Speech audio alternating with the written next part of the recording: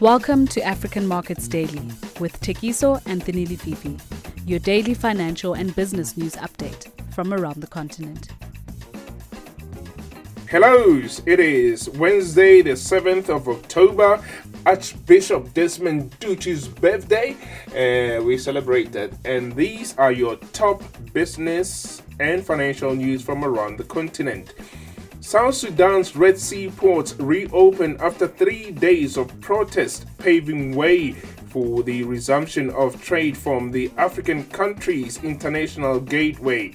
Protests flared in eastern Sudan at the weekend after local community leaders said the peace deal the transitional government signed with rebels from Darfur and the country's south failed to address their concerns over regional marginalization. Kenya's first fertilizer manufacturing plant is set to open in Nakuru by the end of the year in what is expected to boost the farmers' yields in 2021.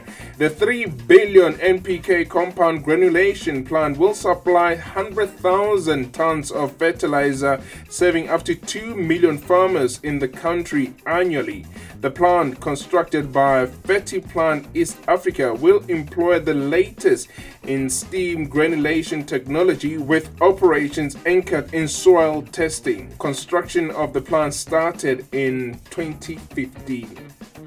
South African unions representing workers across a range of industries stage a one-day national strike, dealing a further blow to an economy battered by the coronavirus.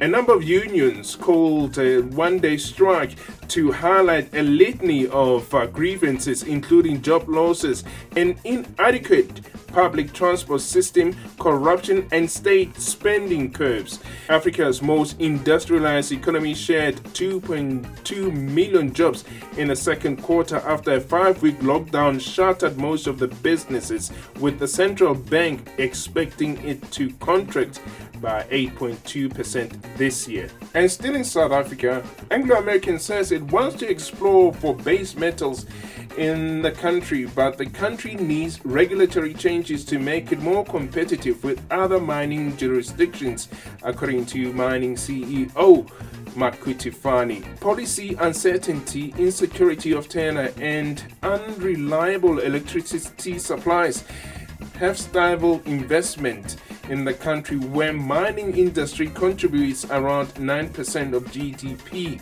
South Africa is traditionally Anglo-American's core territory, but the diversified manner has offset some of the risks of investing in the country, notably with operations in South America. Thank you so much for listening to us, for joining us again today. Remember to subscribe, rate, and review us wherever you catch us. Enjoy the rest of your day. Cheers.